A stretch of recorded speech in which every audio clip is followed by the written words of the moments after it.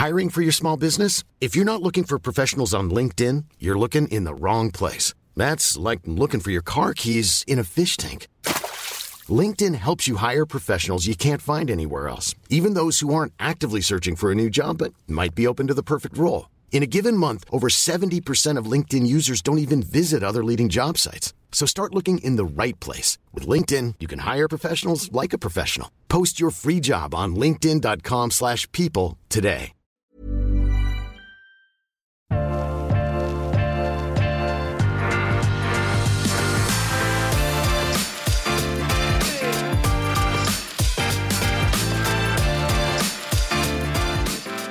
Ok, Svein, du har vært på smaking igjen, og vi snakket litt før episoden begynte her om på en måte, hva egentlig en spesialpolsmaking for noe. Fordi nå, du har smakt en del viner sammen med en del av de andre vinjournalistene i Norge. Det var nesten 100 viner. Ja, 88, men det nesten 100. 88 viner, så det sitter hele dagen og smaker viner. Og jeg spurte deg egentlig, heter det spesialpolslipp, eller heter det spesialslipp? For det hadde ikke jeg helt forstått heller, om det bare et spesielt slipp, eller det, men det jo spesialpolene disse vinene blir tilgjengelige fra. Og det et eget slipp. Ja, det har fått et kallenavn som spesialpolslipp. Ja, hvordan det de plukker ut disse vinene som kommer til spesialpolslipp, egentlig? Nei, det 2 innkjøpere, Ant Egil Nordlien og Per Meling, som da innkjøpere på spesialpolslipp, og liksom ansvarlig for denne avdelingen. De lager tendere ut fra det de føler riktig innenfor representative områder, for eksempel Piemonte, Toscana, Bordeaux. Så de har bestemt seg nå, og nå var det Italia som var fokus, ikke sant? I dag på forrige uke så var det Barolo 2018 og Toscana Chianti Classico og litt sånn etterslengere fra tidligere slipp. Ja. Så de har liksom lagt temaet. Og så de prøver egentlig å samle en del gode viner innenfor sine tendere, da? Ja, innenfor sine tendere. Og de reiser en del, og de smaker mye. Altså de virkelig mye. Og dette her jo 2 mest erfarne smakere i Norge. Men hvor nøyaktig spør de? Sier de at de vil bare ha Barolo 2018, eller spør de etter enkeltviner? Altså de tenderne jeg har sett har jo vært relativt spesifikke, men de også litt vide. For tar du Chianti Classico-tenderen, så det veldig mye kvaliteter innenfor den. Og da det sånn, ja, det mer fat uten fat og sånt? Det kan det være, men det hvordan den blir oppfattet som smak som avgjør. Fordi de velger til slutt ut de 2, hvilken vin det som vinner tenderen. Ja. Sånn, så de på en måte blir så de plukker faktisk ut alle vinene som skal på slippet? Ja, hvert eneste. Så, ja. Så det denne litt mystiske jobben man hører om, hva gjør disse innkjøperne til polet? Dette egentlig det de gjør, da. Ja. Og de gjør jo en enestående og godt jobb kontra den menneskene blant oss som veldig glad i å kjøpe inn litt spesielle og de virkelig bra vinene, sant? Ja. Ja. Fordi det vel sånn at importørene, de kan selge hvilke viner de vil på bestillingsutvalget. Ja, det kan de gjøre, og det kan mye de vil. Så mye de vil, men det en antallsbegrensning på spesialpolslippet. Ja, altså når dette her kom opp, spesialpolet, så var jo det på en måte for å ta brodden av kritikken som kom på sosiale medier i begynnelsen i 2007-2008. Hva slags kritikk var det? Nei, det var liksom sånn at all vin ble ikke gjort tilgjengelig, og ja. Så polet svarte med å opprette spesialpol. Briskeby var liksom det første. Ja. Og så går det bedre og bedre, sant? Og nå omsetter de for over 100 millioner kroner. Ja. Sant? Men de har en begrensning som ikke nødvendigvis, den skrevet i stein, det er blitt en gammel regel, og den det at når de kjøper inn en tender, så kjøper de inn 600 flasker, og så har de mulighet til å kjøpe 600 hvis de selger godt. Men det er opp til 600, fordi alle vinene kommer vel ikke 600? Nei, det gjør ikke det. Sant? Noen jo bare noen få. Ja, få. Sånn som vi har alle ja, dessverre vet. Dessverre. Ja. Men betyr det da, Svein, vi var litt sånn inne på det tidligere, men det betyr da at hvis det noen som har lyst til å selge mer enn 600 viner, eller mye mer enn 600 viner, fordi de har fått tilgjengelig masse, så passer kanskje ikke det egentlig å selge på spesialpolet? Nei, og da... Eller spesialpolslippet. Ja, og der kommer det til et viktig poeng, Jon Trygve, for da det mange importører. I begynnelsen med spesialpol ville jo alle ha sine beste inn hele tiden, og de bare ville selge det beste inn, og da har de tilgang på mye. I dag så vet de at bestillingsutvalget har jo utvidet seg, og det funker mye bedre. Og det mange flere som egentlig vet om bestillingsutvalget, at flere og flere kjøper vin på nett, og får hint om når disse vinene blir tilgjengelig. Og da blir begrensningen som på spesialpol har på innkjøp, den blir litt grann lav. Ja. Så det mandatet burde vært skiftet og gjort noe med. Så du tenker at det faktisk kunne vært litt annerledes, noen ganger bedre viner på spesialpolslippene, hvis det kunne være mer enn 600 viner tilgjengelig med en gang. Ja, for da kunne de har jo en utmerket smak, ikke sant? Det smaker som jeg sitter og, herregud for en god dag jeg hadde i dag. For det var så gitt med så mange smaker. Men jeg vet jo det at med en gang den vinen blir utsolgt, så ikke vinen lenger. Så ta for eksempel hvis Dom Perignon, som det selges mye mer enn 600 viner av hvert år, de jo tilgjengelige hele tiden. Hvis da Moet, som selger de, fikk alternativet å selge de på polet, hvis det bare var bestillingsutvalget da, la oss si de ikke hadde hatt hylleplass på polet, og det var bare bestillingsutvalget eller spesialpolslippet, så hadde jo de valgt å bare være på bestillingsutvalget, altså nå hvis de ikke hadde hatt hylleplass, men de hadde valgt å være på bestillingsutvalget fordi da kan de selge mye, mye mer. Så det noen toppvinner som ikke ender opp på spesialpolslippene, fordi de vil selge mye mer enn det spesialpolslippet lar de gjøre. Ja. Det veldig interessant. Ja. Og det jo litt kult da. Knakte koden igjen. Det litt kult å høre, fordi det betyr jo at for alle som liker å lete, vi liker å lete etter de gode vinene, det jo jobben din til og med, å lete hele tiden etter de gode vinene, så det noen strukturelle grunner, om du vil, til at man faktisk finner noen av de beste, mest spennende vinene utenfor de mest hypede slippene, om du vil. Og da det jeg i Finansavisen på lørdag forteller og skriver litt om akkurat dette, for det at jeg mener det at spesialpolet et så viktig instrument for polet, at de nødt til å se litt inn i seg selv. Sant? Ja, de må passe på at det ikke noen sånne begrensninger, sånn at spesialpolslippet kan være så spennende som det burde være. Ja, sant. Men det en grunn nå, Svein, til at det dette slippet som gjør at du undres litt over spesialpolslippet? Fordi det store spørsmålet, nå har vi jo lært litt, men det store spørsmålet hvordan var kvaliteten på dette slippet? Hvordan var vinene? Du, jeg hadde, de største opplevelsene hadde med de hvite, altså Tellano-vinene. Ja. Sånn, helt fantastiske hvite. Det det ikke mange som regner med. Nei. Og de vinene har jo lagt på spesialpolet lenge, altså på Skøyen og på Aker Brygge og de andre. Nå vi oppe i 12, sant?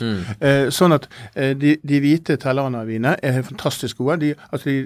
Riesling og Chablis lang marsj. Det eneste som litt negativt med det, de har en sånn grapefrukttone, så du må venne litt til. Ellers de syrefriske, nydelige matviner. Terlanerviner, det en stund siden jeg har smakt. Altså. Jeg vet at du har smakt det, vi har hatt det på en podcast her veldig tidlig. Ja, så det har vært en av de veldig bra da.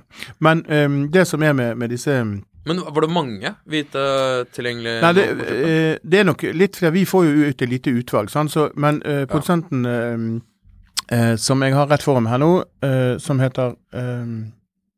Cantina Tellano, de leverer en Pinot Bianco, altså en Weissburgunder, og de har en Rariat Weissburgunder, og de koster 360 kroner, men den ene da, den koster 1000 kroner, så det jo sant, den kommer 9 stykker til landet da. Ja. Men der ser du også det at de 360... Men det var Weissburgunder, det samme som Tellaner? Nei, det altså, Tellana jo en egen drue, sant? Ja. Men vi kaller jo det Tellana-viner, for det så oftest det området vinen kommer fra. Ok. Sånn man må holde tunga litt i munnen her når man skal kjøpe disse vinene. Ja, det sant det. Men sånn som denne, disse hvite, så det kommer 9 flasker av, der mener jeg bør spesialpolet være, og der de, sant? Ja. De vinene tilgjengelig, du kan kjøpe dem i morgen, sant? Men hvem kjøper en italiensk hvitvin til 1000 kroner? Ok, men vi får legge, for de som hører på det her, så får vi legge akkurat de vinene der i podcastbeskrivelsen, sånn at hvis du keen på disse litt sjeldne vinene, hvor mange, så 9 flasker? Ja, 9 flasker den ene, og de har 360 av den andre, sant? Ok, så det mulig å få tak i dette? Ja, dette er mulig. Vi legger det i podcastbeskrivelsen. Men den neste kule vinen, så jeg håper du kjøper inn i dag, når denne episoden slippes. Sant? For det 2 begivenheter i dag. Det ene at slippet da torsdag 27. Sant? Og så åpner Skøyenpolet, spesialpol. Ja, for det har vært stengt. Ja, det har stengt for ombygging. Ja, så der, det har jo, jeg var jo overrasket en periode over at jeg gikk inn og så etter en del gode viner, og så jeg at de gikk jo aldri tom på Skøyen. Nei. Det skjønte jeg jo da etter hvert, fordi at det var jo stengt. Så der var det jo, der lå jo vinene bare på laget, det var ingen som kunne plukke ut de. Ja, nei, de har stoppet. Men hvilken vin var det? Men du, nei, den neste vinen som du må smake, som og du har helt sikkert smakt det, men nå kommer det en sånn helt egenart. Lambrusco-vin, med litt perlekarakter. Ja. Med litt svak Nå snakker jeg om de røde. De røde og de hvite. røde museerne, ja, røde museer, landbruksskoene. men også hvit og rød. Kommer 2 stykker. Ja. De koster 250 og 240 kroner flasken. Ok, det ganske billig. Men serverer de til litt salt skinke, nå til julemat og sånt, og du er sånn, herregud hvor godt det og jeg må si at da begynner jeg å bli imponert over når de velger slike viner inn, for det skaper nemlig vininteresse. Og sånn, hvorfor skal de koste 1000 kroner, og så får du gode smaksopplevelser. Og det er jo selvfølgelig lite hikk at de er litt grann spesielle, men det var liksom toppen. Men så kommer jo da det evige spørsmålet, sånn, så de også må forholde seg til disse innkjøpssjefene på polet. Det er jo det at folk kjøper ikke ukjente ting. Sant? De kjøper Barolo, og da kjøper de for stjerneprodusentene. Så hvis for eksempel og nå kommer vi frem til Barolo 2018, der har jo da nesten alle de andre vinimportørene, de har valgt å lansere bestillingsutvalget, og så er det kommet et lite knippe. Men den vinen som er desidert best blant de, som jeg liksom den produsenten som jeg ville ha kjøpt da, vi snakket om Sandrone i forrige uke, så helt knall, sant? Kommer med sin 2018, men så er det også Vietti. Som er en sånn her Vietti Barolo-vin. Ja, Vietti Barolo. Er det bare plain Barolo, eller er det noen spesielle? Det er bare plain Barolo de kommer med. De kommer med 30 flasker, sant? Koster selvfølgelig de penger, koster 1800 kroner, men det er han vel verdt. Vel verdt. Kult. For det at når du da begynner å gå opp på Mascarello til 1900 kroner, sant? Da begynner det å koste mer enn det smaker, føler jeg. Så du har på en måte, sånn så er det jo Grasso, som du besøkte? Nei, Altar var du besøkte. Han selger jo sin til 900 kroner. Så det er som 1000, og merkevarene koster 2000, men de som ligger litt under, de ligger der.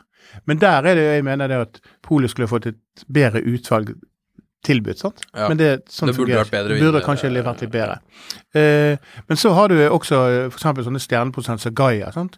Som da reserverer vinene sine. 90 flasker kommer til Norge av sin Barolo Spers, sant? Som er, hva skal jeg si, han er jo konstruert flott, elegant, liksom, men det er ikke noe, han er ikke noe stor personlighet, men den kommer til å være, altså. Den kommer til å knalle over. En å legge i kjelleren, rett og slett. Ja, det er det. Jeg tror nok det at du vil se det at disse prisene vi ser nå på Barolo, de vil være, kjøper du en til rundt 1000 kroner og opp til 2000, så vil du se det i løpet av 10 år, og så kommer Barolo som kule. Men det er dyrt allerede også, da, så du må være kanskje litt flink til å velge ut i dette. Ja, du må like litt stil, sant? Jeg liker jo Barolo først når jeg begynner sånn 15-20 år gammel, sant? Så det er litt annerledes. Men hvordan var egentlig, vi snakket jo litt om Barolo i 18, og vi snakket om Sandrone, men sånn, vil du si at når du smakte flere nå i forbindelse med slippet, var det en grei årgang, eller var det litt skuffende? Ja, altså, nå smaker vi en liten knippe, og så har jeg gått inn i notatene og sett på også beskrivelsen, hvordan årgangen beskrives, som beskrives som kjølig, det vanskelig, uforståelig årgang, sant? Men så har jeg også gravd litt i akkurat i det stoffet der, og det er en årgang som ingen vet helt hvor landet henne. Så det er ikke sånn at alle jubler, sånn som i 2016 for eksempel. Så du må egentlig vite, det er jo veldig bra for deg som skriver da anmeldelser og sier at her må man følge med på anmeldelsene, for her kan man ikke bare kjøpe hva som helst. Nei, jeg gjør som alle andre, jeg følger med på noen toneangivende som sitter der nede og smaker ofte fra fat og følger litt med. Men sannheten er at her må man, hvis man har lyst til å bruke så mye penger på å vinne, så må man lete litt og passe på at man ikke blir... Lete litt, ja. Sånt, men det som, når hele smakingen var over, og vi satt der, og vi ventet jo da på den siste vinen, så kommer jo Beyond the Santi. Og jeg var på besøk hos Beyond the Santi, og fra 2016-årgangen så begynner de å få renere, klare frukt, og det liksom rydder opp, og det er stor innovasjonsprosjekt som foregår, så de vinene det koster 1840 kroner. Og Beyond the Santi er mitt klareste buy-kjøp. Fordi at det ble jo kjøpt da til nærmere 1 milliard kroner, Beyond the Santi. Og de vinene der, må jo de få lov å få pengene igjen for de som har kjøpt det. De som har Charles Heinzcheck og bare gode. Og det vil da skje, at de kommer til å merke bare øke prisen, som er et italiensk ikonhus, og der har de masse kjøpere. Og vet du hvorfor? De har så mye Beyond the Santi på lager, for de greide ikke å selge ut familien før de sånn. Så det finnes så mye på lager, at til og med banken har tatt pant og nøkkel til lageret. Sant? Så det er en egen spesiell inngang til lager, og der må eierne og banken låse ut vin samtidig. Og de sier det er verdt over 2 milliarder der inne. Men jeg har bare sett døren og hvor sikkerhetsmessig det er da. Og så bygger de et nytt vineri, og replanter og gjør all den renovasjonen som familien burde ha gjort. Så det er kjøp? Det er bare kjøp, og det du kan få tak i. Det kommer 180 flasker, men alle kvaliteter blir interessant de bør man kjøpe. Bare ha. Det er lett å drikke. Men den vinen som jeg kunne tenkt meg å kjøpt mange av, så kommer bare 72 flasker, som har en liksom, pris på 4 000 kroner. Den slo alle andre smakene, og det ble en drømmevin. Og jeg satt etterpå, og det var Soldera sin Casa Basse Sangiovese, som er en sånn ikonisk, sånn svart etikett og sånn. Og den var så elegant og så utrolig dybde, og så nyanser, at notatet mitt ble endret 3 ganger etter jeg hadde smakt det. Sant? Og når vi da liksom, satt der etterpå, liksom, sitter vi og diskuterer liksom, hvordan var dette slippet, så tok jeg frem glasset mitt, og der sører med nesten sånn Romanée Conti-utvikling. Sånn, oi, nå er det en ny vin her. Og det var bare helt fantastisk. Kult. Ja. Så den er 72 flasker, 4 000 kroner, men du ville kjøpe den faktisk? Eller kommer til å kjøpe den? Ja, altså jeg er kjempefristet kjøper. Og jeg ga den 95 poeng, og da... det var den beste vin på dette slippet. Selvfølgelig må jeg bare takke Temptec igjen. Takk for at dere gjør denne podcasten her mulig. Hvis du er på jakt etter et vinskap, og det burde man nesten alltid være, så sjekk ut Temptec sin Prestige-serie, en av toppseriene til Temptec. Bygg de inn kjøkkenet, la de stå fritt for seg selv, store, små, forskjellige zoner, trehyller, LED-belysning, juster temperatur, lys på egne paneler, luftfuktighet, label view hvis du har lyst til å se flaskene før du åpner kjøleskapet. Sjekk ut Prestige-serien til Temptec, og tusen takk igjen, hos Power, selges kun hos Power, og takk igjen Temptec for at dere gjør podcasten her mulig. Men vi har en annen vin her i dag, Svein. Ja, og jeg har tatt med en vin, og litt med bakgrunn at de hadde jo slippet til Classico, av fokus på Classico-området, og da tenkte jeg, ok, hva for vin skal jeg velge å anbefale der da? Og vi har jo ikke anbefalt noe der, nei. Det er fordi at ingen av de vinene på spesialpolet slår denne smaken. Og jeg har smakt den 2 ganger den vinen her. Jeg har gitt den 90 poeng. Og dette er en erketypisk økologisk laget fra 7 hektar.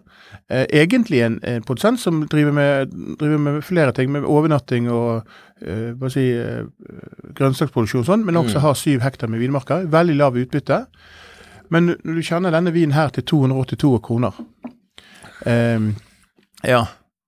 Altså, den lukter jo veldig. Det lukter at den er litt økologisk, men uten at det lukter liksom noen naturgreiene. Den lukter egentlig bare lukter veldig ung, den lukter veldig frisk, lukter rent. Og så har den en ganske tøff struktur da. Ja, han er nok, han har nok vært inne i noe fat. Ja, men det er litt sånn det er noe power her som du... Kjenner den sursøte, den der. Ja, fordi man er litt sånn, når du lukter på den, så tenker du kanskje at kanskje er dette hint av noe som er mer moderne, eller så moderne at du får egentlig bare en sånn, sånn vinbar naturvin-smak, ikke sant? Sånn veldig klassisk sånn by the glass-greie, men en veldig kul vin. Dette, jeg synes dette her kommer fra en av de, importøren er en av de mest imponerende vininteresserte mennesker jeg møter, og han har vist meg vin en gang før, og så kom han i en ny årgang, og da har den stått kjøle inntil i dag, for det er en referanse for meg på Classico, og det der til 282 kroner, så er det bare røverkjøp. Altså, sånn. Det som er litt kult med Chianti Classico, er litt sånn som man også snakker om Lange Nebbiolo. Vi har jo snakket om det en del tidligere også, hvordan ofte så er Baroloene, du betaler mye for det. Langene fra de gode produsentene er ofte dritbra. Og jeg føler at det er litt sånn med Chianti Classico også, at det føles brandet, at det kommer fra på en måte et litt større område. Det er ikke en liten vinmark, ikke sant? Det er et større område i Chianti. Det har på en måte ikke noe særlig hype over seg, noen av vinene. Så når du finner disse kule Chianti Classico-vinene, Chianti Classico er jo ofte gode kjøp. Det er det. Og når du finner de litt kule Chianti Classico-vinene, sånn som hvis vi husker noe av det som Pontus var tydeligst på, at han vil ha viner, utelukkende viner som har identitet. Og det spennende, fordi du vil ikke bare ha viner som har identitet fordi de dårlige, og du gjenkjenner hvor dårlige de eller sære de Du vil ha viner som gode, klassiske, gjerne ofte I stilen, men som fortsatt har identitet, som har en egen mix, sin egen balanse, sine egne aromaer, sin egen stil. Og det har jo den her. Og det har han. Og det jo, Toscana jo dominert av store produsenter, så Frescobaldi og Antinori og disse store fabrikkene på en måte, kan du si. Men denne her jeg har jo vært og reist. Den jo sterk da. Dette 14% alkohol. Den 14% alkohol. Den har ganske mye tanniner. Ja. Hvor mye det til den Men tenk deg nå når snøen laver ned, sant? Og så lager du et lammelår med hvitløk. Og så har du invitert godt følge. Og så, hallo. Men det veldig bra syre. Det det jeg faller for her. OK pluss lengde. Ja. Det det jeg faller for her. Og det samme sånn som Felsina, som også nå leverer på spesialpolet. De har mer konsentrasjon og mer sånn tetthet I vinen, men det kommer da 120 flasker. Men her har du liksom, du smaker mye Svein ofte av gangen, ikke sant? Du smaker 88 flasker på en dag, og det jo en typisk sånn vinjournalist og sommelier-greie, at typisk de vinene som står ut, jo vinene med mer syre enn snittet. Fordi det liksom, det renser litt opp, og det stikker, det liksom, de peker seg litt ut da. Blant mange viner så det de med litt mer syre som... Ja, det sant. Fordi det fort, når det smaker utrolig mye vin at det føles litt flatt, og det blir litt kjedelig, og det blir litt lei, og så får du noe som enda litt friskere, enda litt mer stinge, og så det egentlig litt godt. Og det som slår meg med en vin som det her da, som har veldig bra syrenivå, som mye power og mye andre greier også, den kan sikkert ligge et par år I kjelleren, men hvis du skal drikke den her en dag, så jo dette egentlig en god vin å ta med til et selskap hvor du vet det blir mye vin. Ja. For da kan det jo hende, ikke sant, hvis du har en dårligere Chianti Classico med dårligere syre, og samme med det, ikke sant, samme med Lange og sånn, så at det finnes jo kjipere viner fra disse områdene, hvor det ikke alt toppvin. Og de kjipe vinene jo typisk de som blir litt flate og boring, og I hvert fall hvis du har en rekke med 5 viner, ikke sant? Alle har med hver sin vin, så skal man spise noe godt, og da vil jo ikke du være den som sitter med den flateste vinen alle, selv om den på en måte I et stille øyeblikk alene, så hadde du klart å overse det, fordi noe annet ved den, enten det var aromaen eller et eller annet som satt veldig bra, men sammen med en del andre viner, så vil du ikke at en god vin, den vil ikke at den skal forsvinne. Da kan det være litt lurt å velge en vin med litt syre. Og det det du sier, sant? Altså, selskap som har flere viner enn en, de beste selskapene. Sant? Det vi enige om. Sant? Men da kan de dårligste vinene, de ofte dårlige, fordi de flate og boring. De flate og boring, sant? Og det sant det du sier, den tikkeren for syrlighet. Men jeg har også lagt merke til at jeg også leter litt etter sånn konsentrasjonslengde. Altså jeg teller litt sekunder.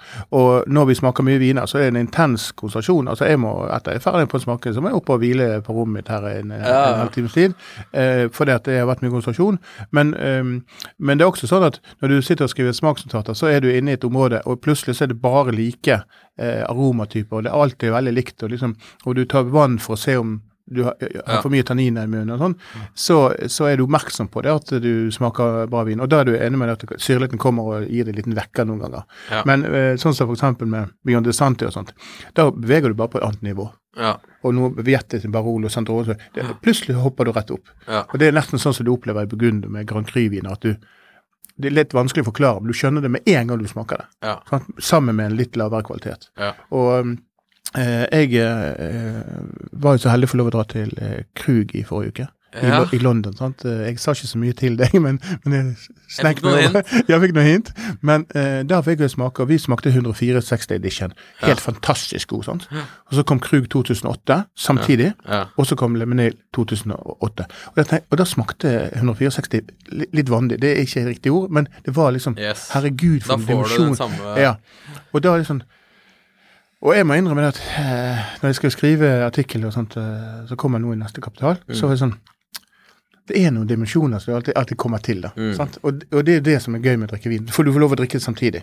Selv om vi lovpriser 170 edition som var her og sånt forskjellig, så finnes det en liten verden over som enda bedre. Og sånn det med vin. Og sånn det, og det egentlig ganske bra avslutning også, for det der jeg mener spesialpolet må jakte etter og få mandat til å gjøre, og så skal vi beholde polet, så må vi og gjøre det sånn at det skal være verdens beste vinbutikk. Vi fyller 100 år i år, sant?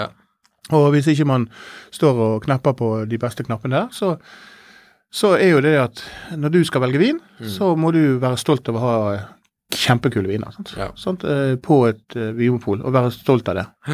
Men bestillingsutvalget, eller så bare går det litt opp i seg selv. Men sånn skal også sies at jeg stilte spørsmålet til administrerende direktør i vinmonopolet, nå når hun forklarte om 100-årsjubileet, om det nå for mye vin i Norge? Og det var hun til dels enig i at det var et veldig stort utvalg, og det noe de kommer til å se på i fremtiden, hvordan de kan løse det, at det ikke markedet kveler seg selv, sant? Men om det skjer, det vet jeg ikke. Mer planøkonomi i Norge, det vi trenger nå? Ja, det vet jeg ikke. Ja. Nei, men de feirer seg selv, og de veldig stolte av seg selv. Men akkurat dette Spurte du om skattene var for lave på vin også, eller var det? Ja, jeg hadde veldig lyst, men jeg stilte de riktige gode spørsmålene. De skal ikke ødelegge stemningen på det. Ja, men det var en positiv overraskelse, Svein, og så alle de tipsene som du nevnte nå, du har jo listen foran deg. Vi legger de i podcastbeskrivelsen her. Ja, det kommer en lang liste der du kan sortere på poeng og på pris, og så får du ut en liten ting. Men det gjelder å være liksom tydelig på fysiske butikkene. Slippe på nettet jo dagen på, altså på fredag. Ja, perfekt. Ja. Du hørte det her først, og det nå da, hvis du hører dette nå, så det ikke lenge til å slippe. Lykke til, alle sammen. Vi høres neste uke.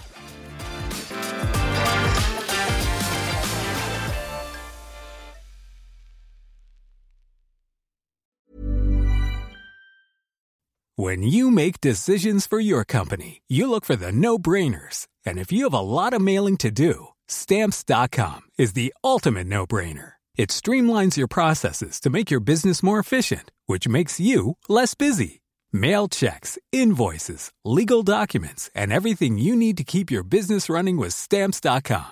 Seamlessly connect with every major marketplace and shopping cart. Schedule package pickups and see your cheapest and fastest shipping options from different carriers. With rates up to 89% off USPS and UPS rates. And with the Stamps.com mobile app, you can take care of mailing and shipping wherever you are. Make the same no-brainer decision as over 1 million other businesses with Stamps.com. Sign up with code PROGRAM for a 4-week trial, plus free postage and a free digital scale. No long-term commitments or contracts. That's Stamps.com. Code PROGRAM. Ukens vintips med Svein en Finansavisen-podcast. Programleder Svein Lindin, produsent Lars Brenden Skram, og podcast- og videoansvarlig Marius Mørk Larsen. Ansvarlig redaktør Trygve Hegdar.